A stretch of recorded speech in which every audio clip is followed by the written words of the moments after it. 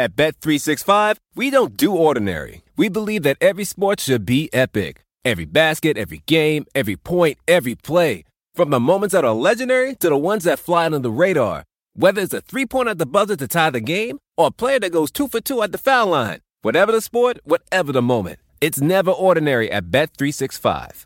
21 plus only. Must be present in Virginia. If you or someone you know has a gambling problem and wants help, call 1-800-GAMBLER. Terms and conditions apply. Pulling up to Mickey D's just for drinks? Oh yeah, that's me. Nothing extra, just perfection and a straw. Coming in hot for the coldest cups on the block. Because there are drinks. Then there are drinks from McDonald's. Mix things up with any size lemonade or sweet tea for $1.49. Perfect with our classic fries. Price and participation may vary. Cannot be combined with any other offer. Ba-da-ba-ba-ba. Well, let's begin our offseason outlooks here with the Utah Jazz. And the Jazz, wonderful regular season, the sort of regular season that is really as good as any team could have, essentially. When you look at some of the advanced numbers, they fell off late with some of the injuries. But obviously a team that is poised to be very solid during the regular season if they have their whole group and if they can keep it together. Also had a ton of flaws that emerged in the playoffs, both on defense, where they don't really have many good perimeter defenders and Rudy Gobert can get spaced out, and maybe to a lesser extent on offense going against switches, though they did largely score pretty well against the Clippers overall. So I think probably the place to start here is just with the financial situation for this team. Yeah, I think that is a very good place to start. And there are a few non-guarantees that are kind of on the margins, but a good rough assumption for the Jazz is that they are right around the luxury tax line if you don't count anything for Mike Conley. So that includes the 30th pick. They have the last pick of the first round. They could theoretically, there are ways that they could clear a little bit. They have some non-guarantees, which we'll talk about later. But roughly, that's the line. So that means any money that they give to Mike Conley, to George Niang, that pushes them over the tax. And it appears that new owner Ryan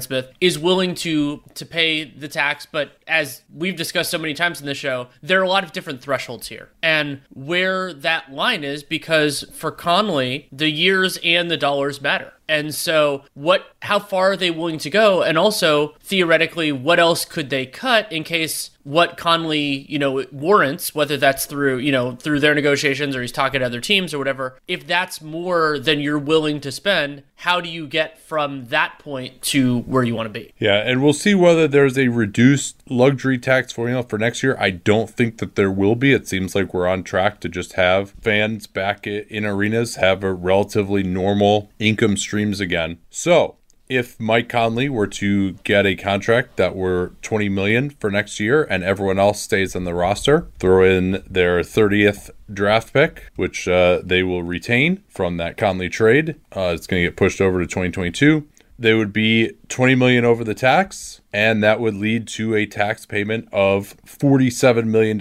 and a team salary plus tax of $204 million. So especially in a market like Utah, that means that the team will almost certainly lose money, at least for that fiscal year next year. I'm going to go ahead and say that I don't think it's realistic that the Utah Jazz will pay that much tax to you. And I hope I'm proved wrong. And perhaps if they had gotten further in the playoffs, that might have changed that a little bit. But obviously they had a bunch of injuries and stuff too. Do you agree with me that we will not see the Utah Jazz paying a $45 million tax bill next season? I'm open to being proven wrong. And Smith just took over the team, so we have to kind of see what his rules are going to be. But $20 million seems like a lot. Now, maybe 10 to 15, you could get into that range where it's a lot more palatable. You don't get all the ramp ups, because though it's a progressive tax structure, meaning that the further you are over the line, the more you pay per dollar you're over the line. And so that's going to be a lot for Utah to swallow. And what gets sticky here, there are two kind of different things. So one would be, okay, how many other teams are interested in Conley and what kind of numbers are they doing. But then the other one is, in certain circumstances, you could see teams say, well, okay, we're not going to go, we'll pay you less per year and lower that burden in the immediate, especially with the cap eventually going up, but we'll do more years. But the problem for Utah is that they already have Gobert and Mitchell on these contracts. Like, Dennis Lindsey did most of his work for the summer of 2021 last year because they got Mitchell and Gobert on these extensions. But so the good thing about that is you don't have to worry about them leaving or anything else. But the bad part is that's a lot of money locked up long term. Bogdanovich has 2 more years at roughly $19 million a year. So if Conley gets 3 to 4 years at that $15-20 million, it won't let up until maybe 23-24. Yeah, and honestly, $20 million a year, unless you go 4 years, but I would say 3 years, $60 million, that's like Mike Conley taking a little bit of a discount, honestly. Right. And I mean, whichever of Miami or New York or Dallas or Toronto, if they're still trying to compete, kind of strikes out on Kyle Lowry. And, maybe some teams might prefer Spencer Dinwiddie, and Chris Paul will assume he'll be back in Phoenix. But Mike Conley, you would think, would have suitors. And it seems clear that he would like to stay in Utah if he can, but if he's just going to get way more, like he could get 2 years, $60 million instead of 3 years, $60 million from the Jazz, right? So, and even if you could bump Mike Conley down to $15 million to start, or make some other moves, which we'll discuss, then your tax bill is like kind of manageable. It seems like for the vast majority of teams that are not the Warriors, and then, the Nets, and maybe a couple of others who just haven't been in the position to pay it yet, but might be, we'll find out about the Lakers pretty soon. That $15 million over the tax seems like a kind of a default hard cap. And so that would just give them a team salary plus tax of $182 million. So by paying $5 million less, you're going to save over $20 million in actual cash. It's really hard to justify that type of marginal cost. So pencil in Mike Conley, though, I think $20 million over 3 years, maybe there'd be a non-guarantee on the end of it.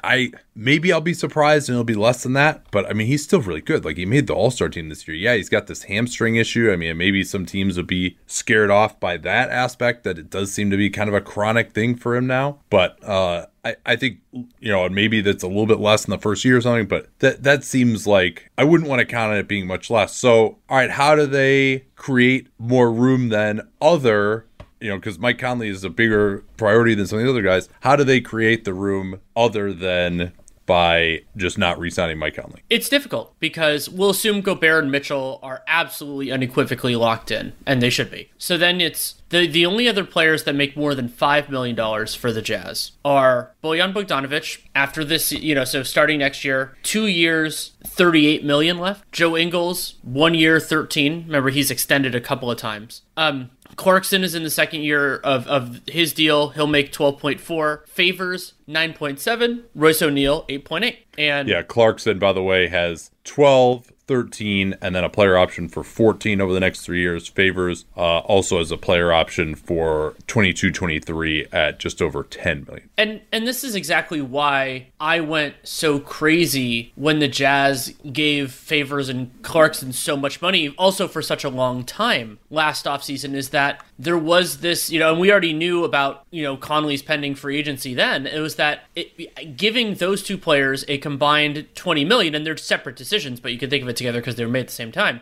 That $20 million matters a whole hell of a lot right now. If let's say $15 million is hardline, because Derek Favors is a negative value contract. I don't know that there would be many people who would disagree with that. About $10 million a year for 2 years. And Clarkson, sixth man of the year, might be easier to do something, but Clarkson also plays a really important role on the Jazz. So yes, I would guess that if you could wave a magic wand, the easiest way to do this, the best way to do it in terms of the Jazz quality, would be find a home for Derek Favors. Because maybe first round pick from 2020, Udoka Azubuike, could step into some of that role. Maybe you could get a center for the minimum. Tony Bradley, a free agent, Danny. Tony Bradley, a free agent. Like, you could get somebody for the minimum. You could do all those sorts of things. But I don't think that's going to be easy. And what further complicates that is, so if people agree with me, and I think they, like the general managers will, and the Jazz would need to give up something in order to get off of Favors $20 million roughly over 2 years, they don't have a lot of great sweeteners. So in terms of second round picks, the Jazz they don't have a second until 25, and then they have their 25 and 26, and they owe their 27. So that's a lot out. The Jazz also have their own first this year, but owe in all likelihood their 2022 first. I think giving up a first to offload Derek Favors is way too much, but maybe you could get somebody in that deal that can also help you. Like, there are other ways to bridge that gap. So it's difficult, and it's also like with Favors not being an expiring contract, you can't necessarily do the Morey. I always think of it, the Morey trick of stay over the tax by more than you want to pay and then find a taker, because Favors, like, that's a lot of money. It's harder to find that in the during season than it is in the off season, actually.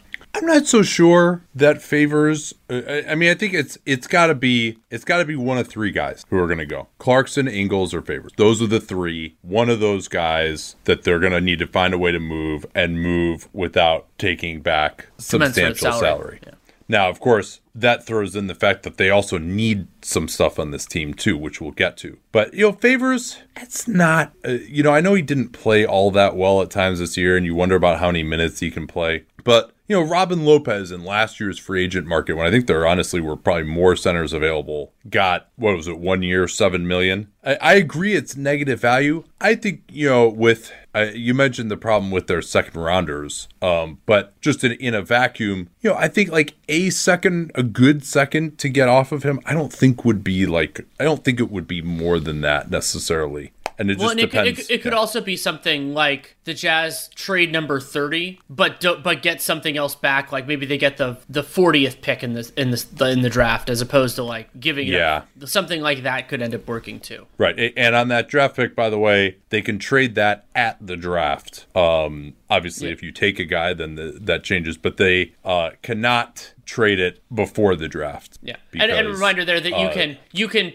have a trade arranged, make the selection that the other team wants, and that won't break Stepien, because Stepien doesn't care after the pick is made. So if somebody else says, "Hey, we're going to do this," that's fine. And I agree with you that Favors, in a basketball sense, is probably the most expendable of that group.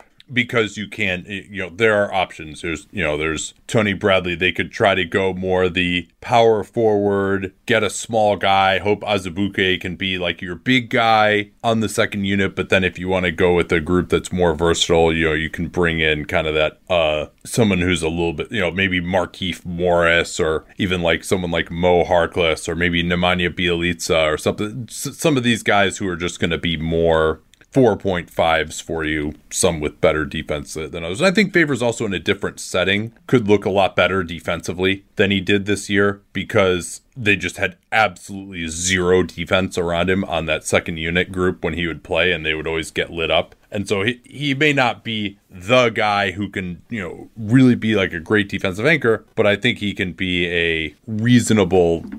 Yeah, I mean, he could even be, your 20-minute a game starting center on some team that had some better defensive pieces around him than Utah does, where you're not relying on him to be Rudy Gobert when Rudy Gobert is out of the game in this defensive system. So let's talk about the other two, though. Yeah. I mean, so I would, Ingles, who we both picked as the sixth man of the year, I would say that he is positive value at $13 million for next season. Ingles is getting a little bit long in the tooth. I mean, so Ingles at this point, he's 33. He'll turn 34 before the start of next year. But, I mean, he shot ridiculously this year. He plays capable defense and forward. Yeah, I mean, in the regular season, maybe. The playoffs, he might just be too bad.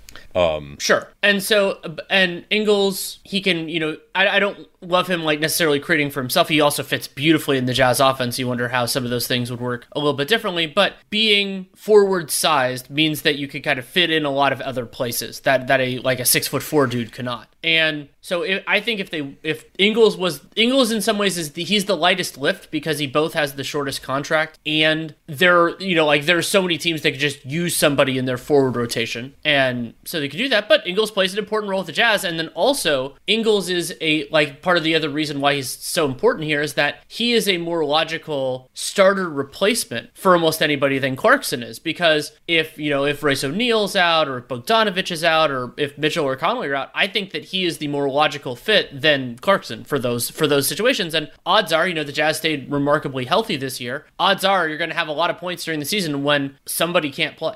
So here's a conception that I'm thinking of. Joe Ingles and a first. This is after already getting off of favors. Hopefully you don't have to do the first. You waste the first. Maybe it's the number 30 pick, or a future first. They've got that option too, right? A trading partner would probably be more interested in a first available draft, which almost certainly will be 2024 because the pick they owe to Memphis is top 6 protected next year, so that almost certainly will go. So you're probably looking at a 2024 first if you trade a future one. Man, I just love American Giant. Just an amazing clothing company. I was reminded again of how much I love it when I drove from California to Montana over the All-Star break. And you know what it's like when you're on a long road trip and it's cold, particularly when it starts off warm in the Bay and then we get into some really cold areas. You're like, well, I don't want to wear my jacket in the car, but then when I get out to fill gas, I'm going to be freezing. But the American Giant hoodie was perfect because despite being made out of a nice heavy material that'll keep you warm, it's not too hot as well. So I was able to wear it in the car, not be too hot, step out of the car, and still be warm enough when I was filling up gas or going into a restaurant or something that I didn't feel like I needed my jacket even when it was cold outside. These things are amazingly durable. I proposed to my wife wearing an American Giant hoodie in the Grand Canyon almost 7 years ago. I still own that same hoodie. I still wear it constantly. And American Giant has since spread out into all sorts of other types of clothing, like their premium Slub Crew tee, the No BS high-rise pant, the slim roughneck pant featured in Giant Magazine issue 2. Every American Giant piece is made in America and designed to last, no exceptions, and it provides year-round comfort. So find a closet staple for every part of your spring days at American-Giant.com and get 20% off your first order when you use that vendor code CAPSPACE at checkout. Easy to remember, we talk about CAPSPACE all the time here on the program. That's 20% off your first order at American-Giant.com. Don't forget that CAPSPACE code to let them know you came from us. Anyone who's seen our YouTube videos knows that I don't wear formal stuff all the time. So when it's time to dress up rather than dress down, I highly recommend Indochino. They were the official outfitter of my wedding. I got my tux from there. All my groomsmen got their sport jackets from there as well. I felt really good about having them be the outfitter of my wedding because all of my groomsmen were going to get stuff that they could continue to wear that fit them perfectly. Because when you go somewhere else, you're not going to get something that's made for you. So why not measure yourself in 10 minutes or visit a showroom rather than feeling like you're wearing somebody else's suit that they tried and failed to tailor for you. And not only does Indochino have the suits that made them famous, but now they've got everything. Blazers, pants, women's wear, outerwear, designed and made for you. Hundreds of high quality fabrics to choose from. European wools, linen, cottons, tons of colors, tons of patterns you can customize. Things like the lapel, the vents, the pockets. And you'll get a piece that is personalized for you in fit and style. Level up your game with Indochino. Go to Indochino.com. Use the code CAPSPACE. Use our CAPSPACE we talk about all the time here on the program to get 10% off any purchase of $399 or more. That's 10% off at Indochino, Indochino, Indochino.com. And don't forget that CAPSPACE code to let them know that you came from us.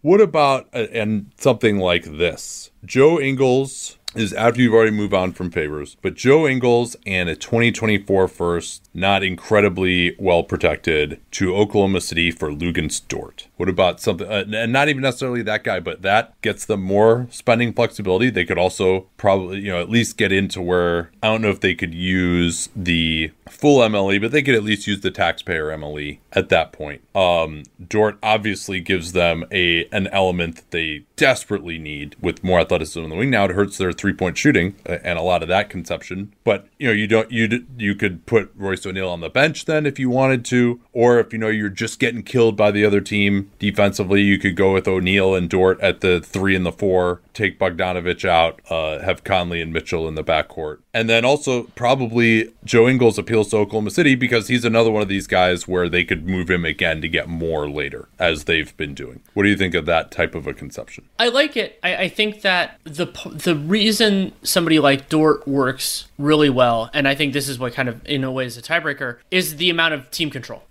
So it's not just a rental. Right. Like if it was a rental for Utah, especially because almost all rentals that are worth playing for the Jazz are going to make more money at some point in the near term. But Dort, 2 more years at a reasonable rate. And for Oklahoma City, I think the thought behind it is Ingles is somebody that you could flip again, so you're not just getting a first for Dort and all that. You're maybe getting, maybe not a first for Ingles, but you're getting, something decent, or you could use him as easy filler, positive value filler in a different salary dump. That kind of a trade would also be interesting. So it would take away some of what makes the Jazz special, but I also think that with a little bit of time, Dort could potentially work with the churn and do a good job. But also, I think the point that you're getting at is a particularly notable one, which is what the Jazz do works, but it also, I think that you need to be able to do more things, do different things, if the goal is to win a championship or make some serious noise towards winning a championship. Yeah, maybe. And yeah, because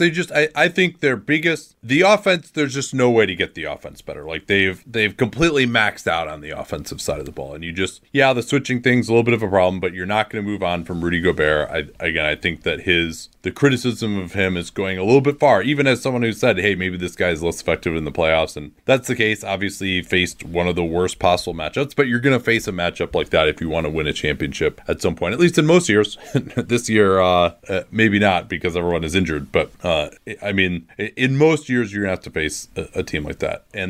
But obviously, if you're gonna space out Gobert and then you're just getting blown by on the perimeter, that's untenable. I think we learned that. So yeah, getting more athletic on the perimeter, that to me is the number one thing that you need. And you just got to be like, all right, if we take a little bit of hit on offense, that's okay. We just think that Donovan Mitchell can be that guy, and Mike Conley will be healthy next year, we hope. And just hope that the offensive part of it works out, because they with the amount of shooting that they have, it's still pretty good, right? And Mitchell was fantastic in these playoffs, even with the ankle issue. Another thought though is, I think if you could do a similar conception of that with Clarkson, like his value will never be higher. Right. So I think that like moving him right now would be a great sell high move, because he's another guy who just, all right, he got hot a couple of times in the playoffs, but he's someone who really, beats bad defense, getting into the lane with his floaters. He can't pass. He's gotten better as a defensive player, but, still not able to defend one-on-one. That was a big problem. That would also leave some room to bring in a little bit more of a traditional backup point guard type to just reduce the burden on Conley a little bit. And, if he gets injured, you can still not have to play Mitchell at the 1 and have him do literally everything for you. And Ingles was supposed to provide some of that value, but I think, in the playoffs, he just didn't. Switching Joe Ingles, he's just completely taken out of the game at this point. So, honestly, moving on from Clarkson, Ingles, and Favors, like all three of them wouldn't be crazy to me, just in an effort to get more athletic, but still maintain the core identity of what they were doing in the starting lineup.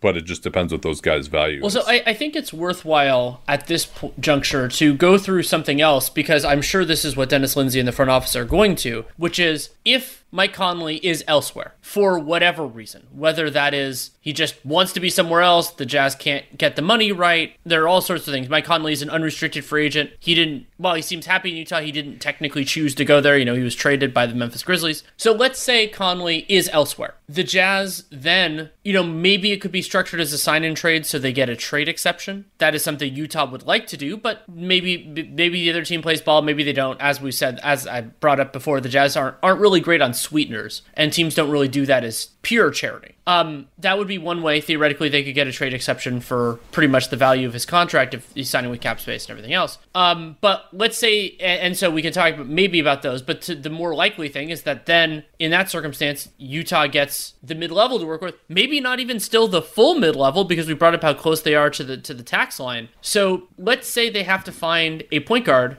In that, they would probably have a strong sales pitch for guys in that price range, but they also wouldn't be able to offer more than that price range. Yeah, so I mean, they're in the bird rights trap with Conley. They have to bring him back. I mean, there's just I don't see any way out of that. And obviously, if it's 3 years, $90 million is the offer, right? Like, I mean, that's kind of, do you just accept that? Because they can't be a championship contender without Mike Conley. Like, they just can't. I mean, unless Donovan Mitchell just has like an unbelievable blow up here next year. And even then, I don't believe that they can. I mean, you still need another perimeter guy. And usually that's the guy you'd like to pay a bunch of money to. But, obviously Gobert has that salary slot as well. So, I mean, I think maybe you just have to move things around and make it happen. I don't know.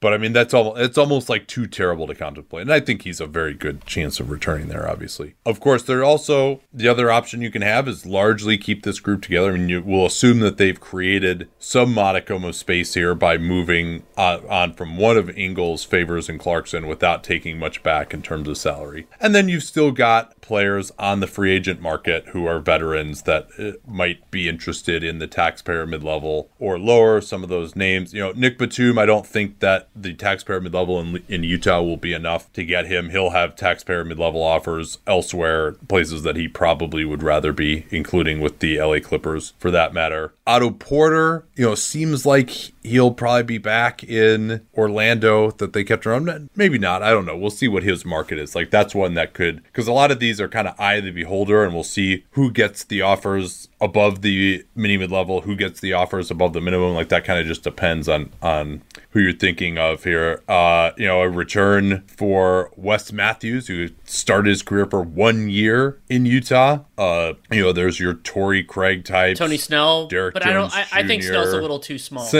Right, yeah. Snell is not proven enough as a defender. Trevor Ariza, maybe Justice Winslow, if his team option gets declined, could be a reclamation project. I would actually be interested in Abdel Nader there as well.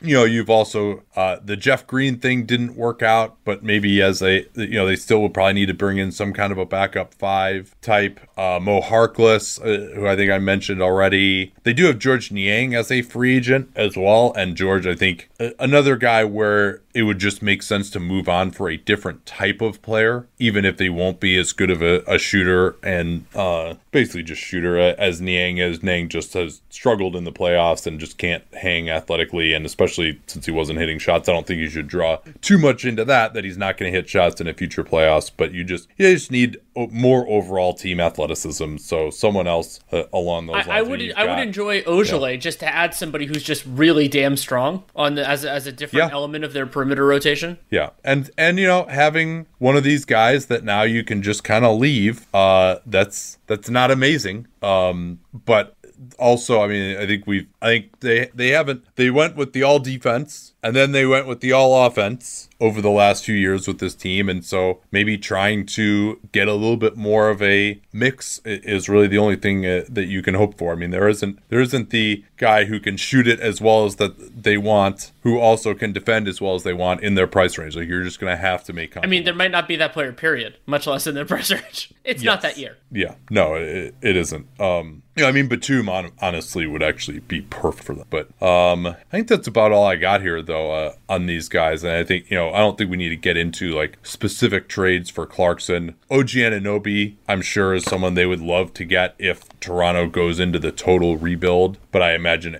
Anunoby's, again, I mean, I think if they really want to get better, just going into less protected picks in 2024 and beyond is really their only way to like bring in a guy who's going to impact things. That's what they have to be willing to do that. Well, and this is the only thing kind of to wrap up the Jazz is in some ways last year was the easy part in terms of the general manager. Now you negotiated the extensions, but remember they gave Donovan Mitchell a player option a year early, something that happens very, very rarely, and I disagreed with, though Mitchell had a strong year overall, and Gobert got a lucrative deal. And then they also gave big money to Clarkson and Favors. That's kind of the fun part. But now, and this season went amazingly. And so, you could argue that, and that's why Lindsay got votes for Executive of the Year and everything else. But now we get to find out where Ryan Smith's lines really are. Because now it's like, okay, the rubber's meeting the road. You have to negotiate with one of these important players who can leave of his own volition, who has not been a part of the fabric of your franchise in the same way that Gobert and Mitchell have, where you know exactly how much keeping him is going to cost you. And just like the early part of the regular season is important for understanding, what players have done, what they've improved, the early off seasons for an owner, especially with how well the Jazz played this year, are clarifying in terms of what they're going to do. And so it's exceedingly important for the long-term arc of the franchise, and not saying that they're locked in if they go $25 million over the tax, that they have to stay that way for the end of the year, but we will find out a lot.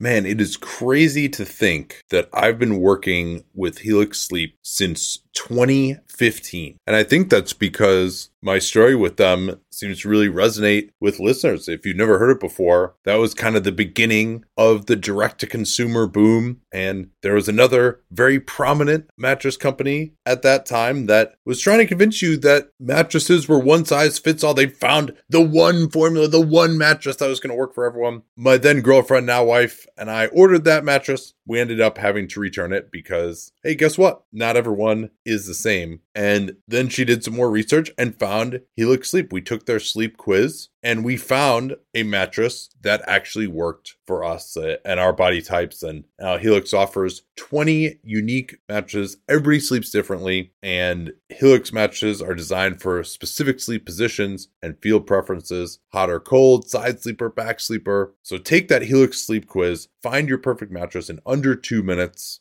and it's shipped straight to your door, free of charge. It's no risk because you really need to sleep on the mattress in your own home. You're like, well, how should I order this if I can't sleep? I'm like, yeah, you're not going to learn anything by going to the mattress store and sleeping on the mattress where, do I take my shoes off? Do I leave my shoes on, but then my feet kind of hang off the bed because I don't want to put my shoes on the bed? And is it weird that I'm laying here for more than 30 seconds? You can't tell anything under those circumstances. You might as well just order it, get it sent to your house, get that 100-night trial. They're 10 to 15-year warranty, depending on the model. And there's never been a better time to try a Helix Sleep mattress because they are offering 20% off all mattress orders and 2 free pillows for our listeners at helixsleep.com/capspace. Easy to remember /capspace. We talk about all the time here on the program. That's helixsleep.com/capspace. This is their best offer yet. I can attest to that since I've been working with them for 9 years. And it won't last long with Helix. Better sleep starts now. Don't forget that /capspace URL to let them know that you came from us. Turn now to the Brooklyn Nets. And if you thought the Utah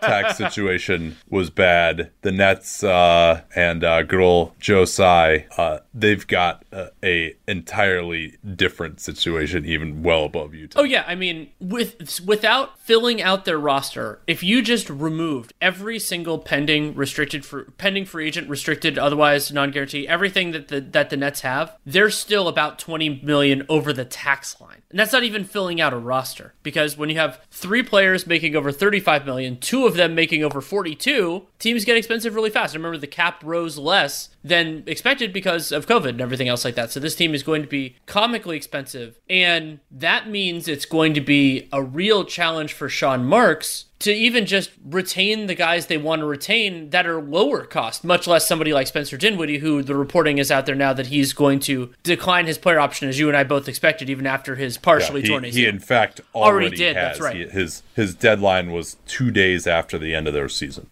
So $20 million over the tax. We're talking, as we do with Connolly, that's roughly, like a $45-50 million tax bill. That's just the tax bill part of it. That's much less paying all the players. And it is, in some ways, it could be somewhat temporary because Harden, Durant, and Irving all have player options for next year, and and you don't want any of them to leave, but maybe things shift around at that point. But this is going to be hard to navigate. Yeah, I think so. And we don't know exactly what they're willing to pay. And I mean, the even bigger thing maybe than what they're going to do just to get better.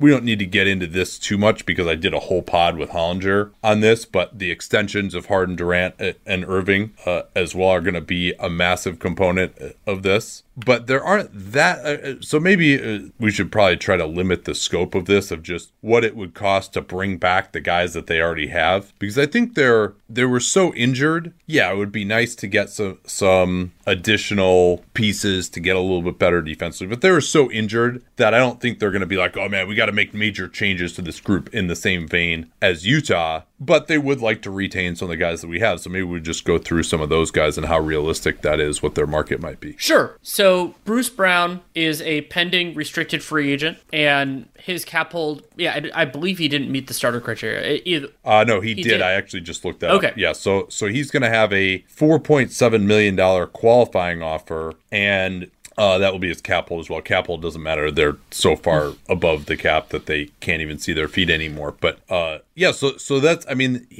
even if he doesn't get any offers in the marketplace, he's going to cost $4.7 million to bring him back. Right. And Brown, an extremely important part of what worked best for the Nets at different times. You brought up the screening element because he's so fast after he sets the screen. And it's always going to be a patchwork quilt in terms of the other guy for the Nets. And I think Brown is a great option to have in those circumstances. He also can defend on the perimeter, and they don't need more creation other than when two of their stars are hurt. So his limitations aren't as big a factor. However, I think those limitations could really curtail Brown's market. Now, he gets a little bit of shine because he was an important part of this team, but the Nets didn't make the conference finals. They didn't make the NBA finals. They didn't win the title. So it's, not like some of the other players that you get a boost there. And Brown, while Steve Nash and the coaching staff and the surrounding talent put him in a situation to succeed, I think it's harder for other general managers to look at what he was this year and say, oh, that's going to work for us.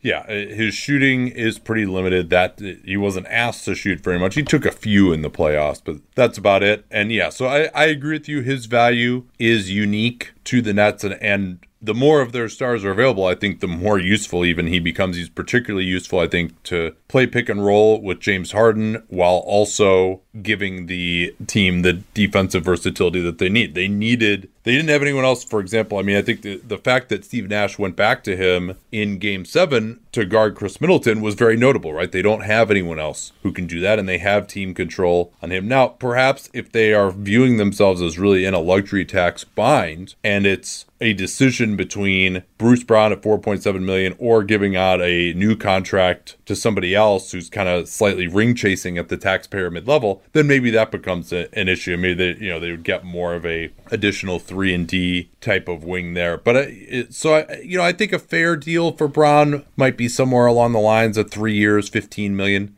He's in kind of a similar situation to like where Dorian Finney-Smith was a couple of years ago. Although I don't think he has the shooting potential that Finney-Smith has shown. But maybe the Nets feel like they can develop Brown's shooting, which would obviously be a benefit there. And he is, I think, a little bit smaller, but also, a very solid defender. And it also just keeps Kyrie Irving out of some difficult matchups as well. So that's kind of where I see that heading.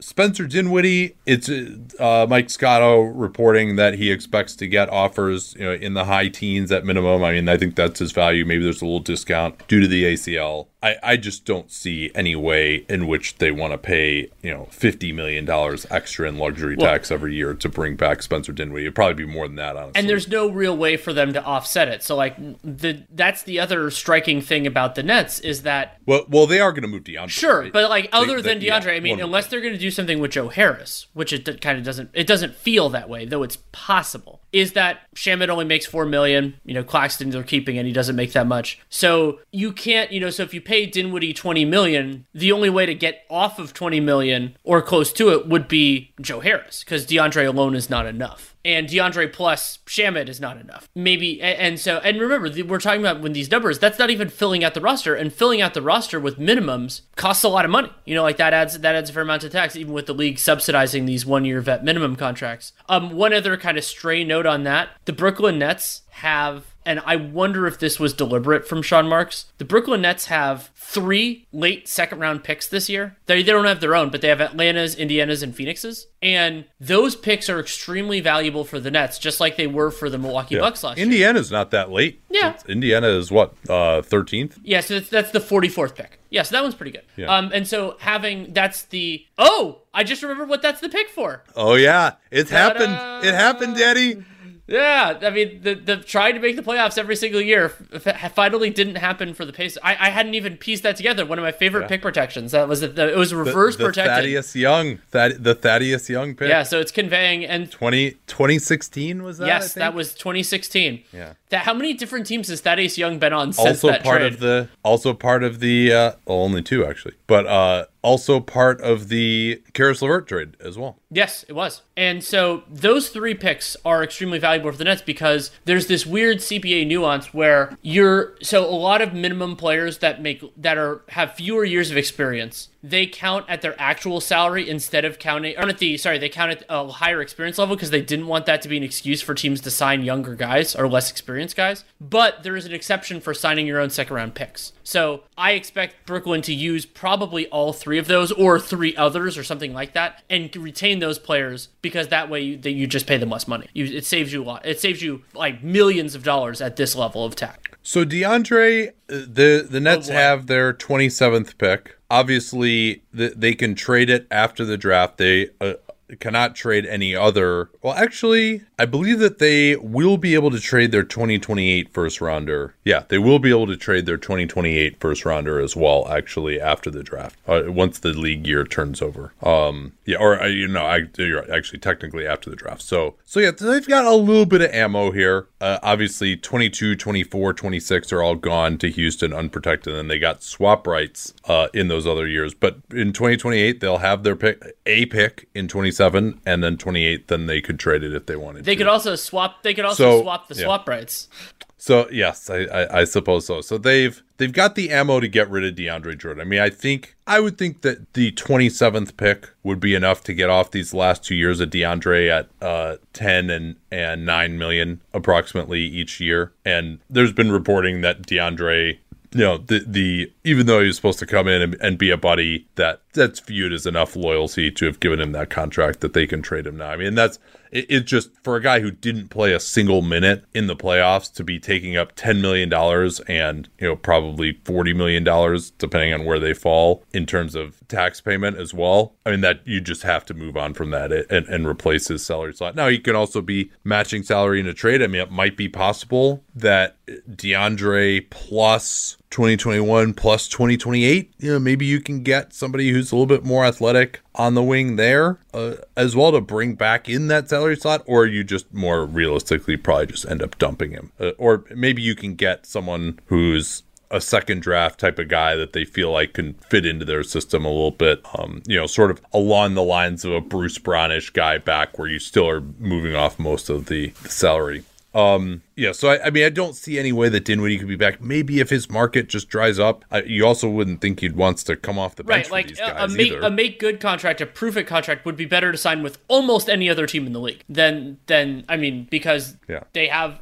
But maybe they would say, his market dries up a little bit. There isn't a cap space team that's interested, so he says, okay, I've been injured a lot. I haven't made that much money in my career. I'll take a 4-year deal at $15 million per with the max so that ends up starting at $13 million with the max raises, just with the idea that he's probably going to get traded. And the Nets are like, hey, we'll rehab him a little bit. Some team will be interested, and then we can trade him later, and we're fine with just paying what we got to pay right now. Maybe that's a very unlikely conception, but maybe something. Yeah, and I wouldn't be stunned if Dinwiddie gets less than you and I both think he deserves, but it seems like it'll be more robust than that. And to me, if he was going to sign for that $15 million or whatever, probably be for fewer years, just because to try to get back out there, I think Dinwiddie has a lot of confidence in himself. But and there are teams that should be interested in Dinwiddie. We brought up the Conley destinations before of like the Mavericks and the Knicks, and right. All of them should be interested in Dinwiddie.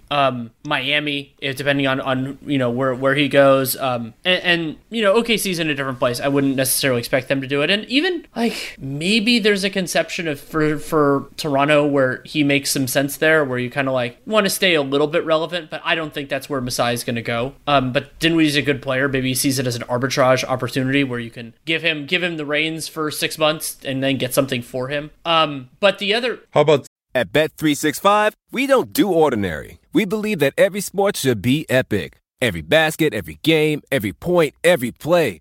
From the moments that are legendary to the ones that fly under the radar. Whether it's a three-pointer at the buzzer to tie the game or a player that goes 2 for 2 at the foul line. Whatever the sport, whatever the moment. It's never ordinary at Bet365. 21 plus only. Must be present in Virginia. If you or someone you know has a gambling problem and wants help, call 1-800-GAMBLER. Terms and conditions apply. Some of these other free agents here. Yeah, we can start with their guys. So I wouldn't be stunned to see Blake Griffin back. I think that, he's, unlike Dinwiddie, Blake Griffin has made plenty of money in his career, and he can do whatever the hell he wants. If Blake Griffin wants a bigger... Yeah, he gave up $15 million to come here and compete for a championship, so it seems pretty clear that he doesn't really care about getting, an extra $3 million or something. Right. Like, I could see him just coming back. I could see it too. And you would want Griffin on a 1-year minimum because that way the league subsidizes a lot of it, and that also matters for the tax. Giving him a 2-year, like the Marcus Gasol thing with the Lakers last year, would actually cost the Nets a shitload more money. Yeah. Also, Griffin could block a trade if he wanted to. With that, the ongoing question of whether Jeff Green will ever make more than the minimum again will be present here. If he wants to make more than the minimum, my instinct is, for the same financial reasons I brought up before, it probably won't be in Brooklyn. Maybe Brooklyn would be willing to stomach the non-Bird 120% with Green, just because he fills a role for them and kind of a hard one to find for that kind of a price point. And everybody else, I think, I would be pretty much fine with walking away from. Mike James, meh, you can do it either way. Well, he's got to go back to Jessica anyway. Tyler Johnson, meh. TLC, if he wants to come back for the minimum, I think that's totally fine. Yeah, right. I mean, if a guy like TLC played some minutes, but to me, I'm willing to just try to cycle through on some other minimum salary slots with guys who might eventually be able to contribute in the playoffs. They've got a non-guarantee for next year for $1.7 million with Alize Johnson, and I guess he guarantees on September 4th. So I guess we'll get a chance to see what he looks like in summer league. I mean, he's been there for a while, obviously. I'm just not sure how it is that he's going to be able to contribute to a playoff level team, and so I think at that point, they don't need developmental guys at this point. I mean, maybe they feel like his shooting could be better. He's got 2 more non-guaranteed years, but I think and actually his guarantee date is it's only like $200,000 all the way up until the league-wide cut-down date. So maybe you keep him around and see if he wants to be on the end of the roster. But I'm just bringing in every vet minimum guy that I can. I mean, your Garrett Temples, Avery Bradley. I'm sure they'll go with like some names. I would like to see these guys get another point guard option to replace James, though. I think they really need that for the regular season, just to kind of keep everyone healthy. And on the odd chance that James Harden or Kyrie Irving could miss a game or two. Yeah, one challenge though is that there really aren't that many clear-cut roster-worthy players who also are clear-cut for the minimum. Like maybe somebody like Corey Joseph or Raul Neto would be an option there. You know who I actually, although he's not really a point guard, but he has like a few of these skills that I would consider bringing in if he's healthy, is Dante Exum, because he also, he's got some ball skills, but he also has like that perimeter defense and athleticism that they could use. But yeah, I mean, your Jeff Teagues, your Ish Smith, I mean, whoever of these guys kind of fall through the cracks a little bit, Corey Joseph, Raul Neto, I wouldn't want to spend anything above the minimum on, my tax department level. I mean, that's got to be reserved more for more versatile wing guys to me. But those are the type of guys you're looking at. Brad Wanamaker as well. So the same list of guys we're talking about with the Jazz earlier. Andre Iguodala, Trevor Ariza, Otto Porter. PJ Tucker. Yeah, That'll be I mean, the Bucks have full bird rights on him, though. I would be shocked if they don't just get it together to bring him back. They can offer him more. I wouldn't. I mean, remember, PJ Tucker is unrestricted. He can do whatever the hell he wants, and it wouldn't stun me if he'd like to play for the Nets. He would also really like to make some money, though, it seems like. I mean, he needs to get more. Clearly, he needs to get more shoes. His collection is minimal. Yeah. I mean, so would the dream scenario of like realistic dreams be Batum for the taxpayer mid-level? Oh, surely. Yeah, I think that would be. Batum is going to have his pick of the litter for the taxpayer mid-level. And I think he might get more than that. Well, yeah, it's just a question of whether he wants to take it, because he just got stretched. He didn't even have to buy out. Yeah.